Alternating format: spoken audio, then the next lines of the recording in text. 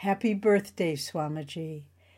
As I write this blog, it's a few days before the anniversary of Swami Kriyananda's birth, May 19, 1926. To honor his life, I felt to write him a personal letter of appreciation that I'm sharing with you as well.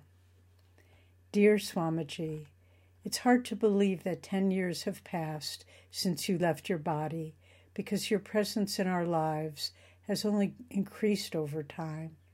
My appreciation of who you are and the spiritual gifts you gave us has also grown. Right from the very beginning, when I arrived at Ananda in 1969 and had the privilege of meeting you, I saw how you treated everyone with respect, be he young or old, wise or foolish.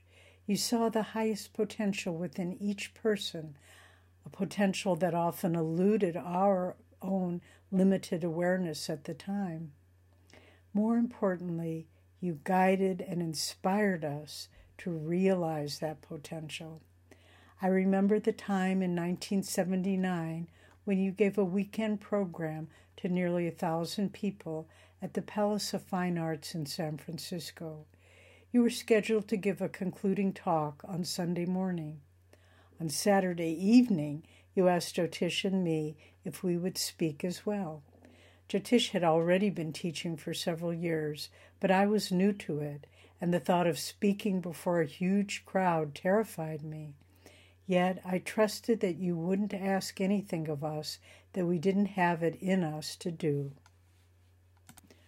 Sunday morning, I sat nervously in the front row, waiting for you to call us up on the stage to speak. Despite my attempts to organize my thoughts, my mind was reeling. The only words that kept repeating themselves were, "You can't do this. You can't do this." Finally, the moment of truth arrived, and as you asked us to come up, a miraculous thing happened that shaped the course of my life. I literally felt your hand reaching out to me mentally, assuring me that you would be with me and guide me through the talk. And so it proved. That was the launch of my teaching career, and now, nearly 40 years later, I still feel your guiding presence with me whenever I share with others. You also helped us to find the inner strength and courage to deal with the tests life brought us.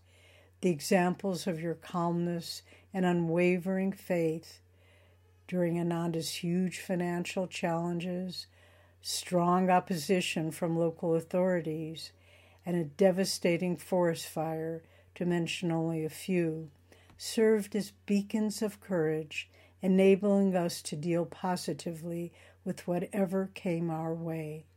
Do you remember your first words to me when you saw me after the forest fire, which had left us homeless with an 11-day-old baby? Without giving me a moment to waver, you said strongly, "How are you, Davy? Well, that's good." Then you walked briskly away, but left me with an inner fortress of strength that helped me to handle the difficult days ahead. Weeks later, you wrote us a note, which I still have in my little box of treasures. Do you remember it? You wrote, quote, "I was so touched by everyone's spirit. It is admirable and certainly pleasing to God. I believe many blessings will flow from it and from this trying experience. I was particularly sad for you, Davy, to be given such a test so soon after having your baby. But then, what God gives, we take. He has his own program for our spiritual growth. If we place ourselves unreservedly in his hands, he proves to us abundantly how unfailing his love is for us." End quote. Finally, I want to thank you for the dual goals that you embraced in 1948 upon reading Master's autobiography of a yogi for the first time. From that moment onward, you dedicated your life to seeking God and to sharing him with others.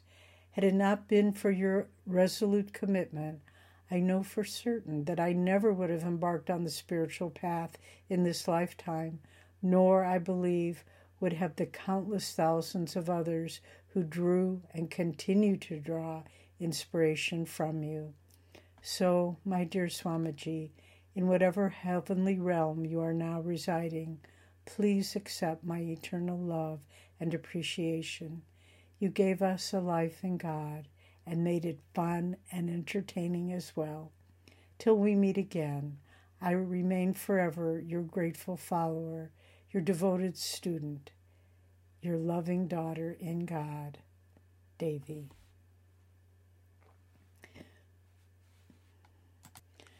Well, friends, this is a very dear blog for me to write, so much more than a blog, a heartfelt letter it was for me. And I hope you could tune into what I was trying to express, the sentiments and feelings behind the words as well. One other aspect of Swami's life for which I am so grateful and just didn't have time in the limited space of a blog to touch on was the example of his discipleship to Master. Through all of the history of Ananda, through the ups and downs and travels here and there, and to the praise and the blame that were heaped on Swamiji, he never ever fluctuated, wavered for a moment in his deep discipleship to Master. And in the way he taught, in the way he shared Master's teachings, he was an extraordinarily creative person, but he used his creativity not to go sideways or to interpret things in his own way. Never, ever that. He used his creativity to find new ways to reach people with Master's teachings, to help them to understand what this path is and what the search for God is about and how we can best approach it and live it.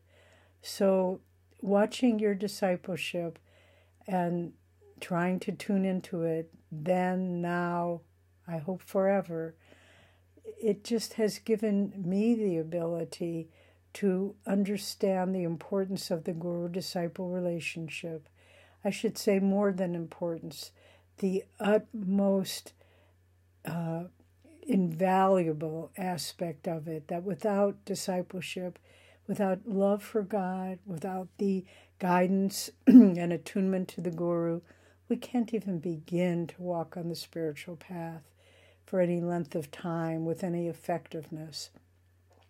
So I say to you and past you, to Swamiji, this handing down from one enlightened soul to the next, be it Babaji to Lahiri, Lahiri Mahashaya to Sri Yukteswar to Master, and on, this beautiful flow of wisdom, of kindness, of compassion, of love. You embodied all of those, Swamiji, and you have helped us to embody them, or absorb them, I should say, into our own hearts. So, my friends, I hope you can celebrate with us. We'll be having a lovely evening program at the Expanding Light on Friday evening, May 19th at 7 o'clock p.m. Pacific Standard Time. If you can tune in, that would be wonderful. It will be recorded, so you can watch it later. But we invite you to join us in celebrating the birth of this great man who has made such a profound impact on this world spiritually. God bless you.